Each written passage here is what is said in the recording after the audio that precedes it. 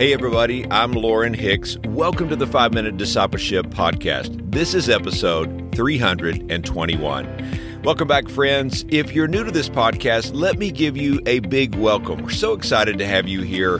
The goal of the podcast is to inspire you to be a fully devoted follower of Jesus.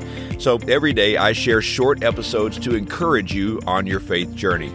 I invite you to subscribe to the podcast on Apple Podcasts, Spotify, or wherever you consume podcast content.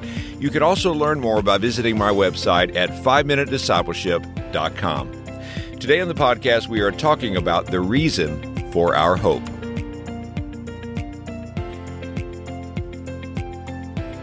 At the end of World War II, an American submarine came back to the naval base in Virginia. As it came into the port, something went terribly wrong, and the sub began to sink in the harbor. The Coast Guard was dispatched and began to rescue the crew. As divers swam around the sub, they could hear a tapping from inside the submarine. A sailor on the inside was tapping with a hammer in Morse code the question, "Is there any hope?" I believe this is the question that so many are asking today.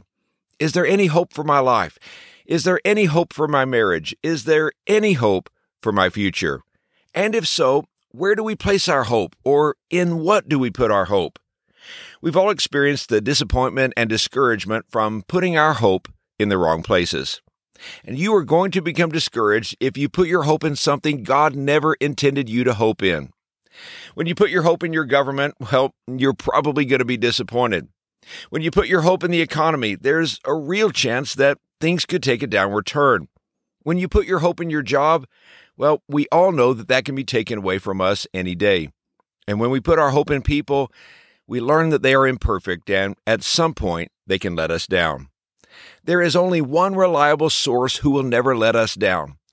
Isaiah chapter 40, verse 31 says, "But those who hope in the Lord will renew their strength. They will soar on wings like eagles. They will run and not grow weary. They will walk and not be faint." You see, without a relationship with Christ, we have no hope. We have no peace, and we have nothing to put our confidence in. I've always loved this definition of hope. It says, hope is a confident expectation based on the unchanging character of God. Since God never changes, we can put our complete trust and hope in Him. Let's talk for a moment about what hope is not. Hope is not positive thinking. It's not optimism.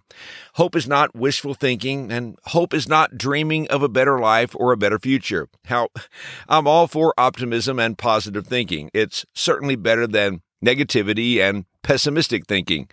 Optimism can help your attitude and make you feel better emotionally, but it doesn't change your circumstances. And positive thinking doesn't make your problems go away.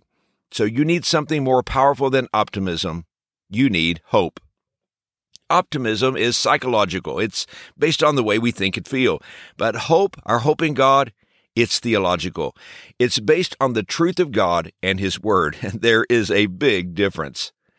1 Peter chapter 3:15 says that we are to always be prepared to give an answer to everyone who asks us to give the reason for the hope that we have. We have a reason to have hope in God. Our hope is not in vain. It has reasons. And for the believer, the reason for our hope begins with the resurrection of Jesus Christ from the dead. If Jesus has the power to walk out of the tomb, He has the power to meet any need in your life.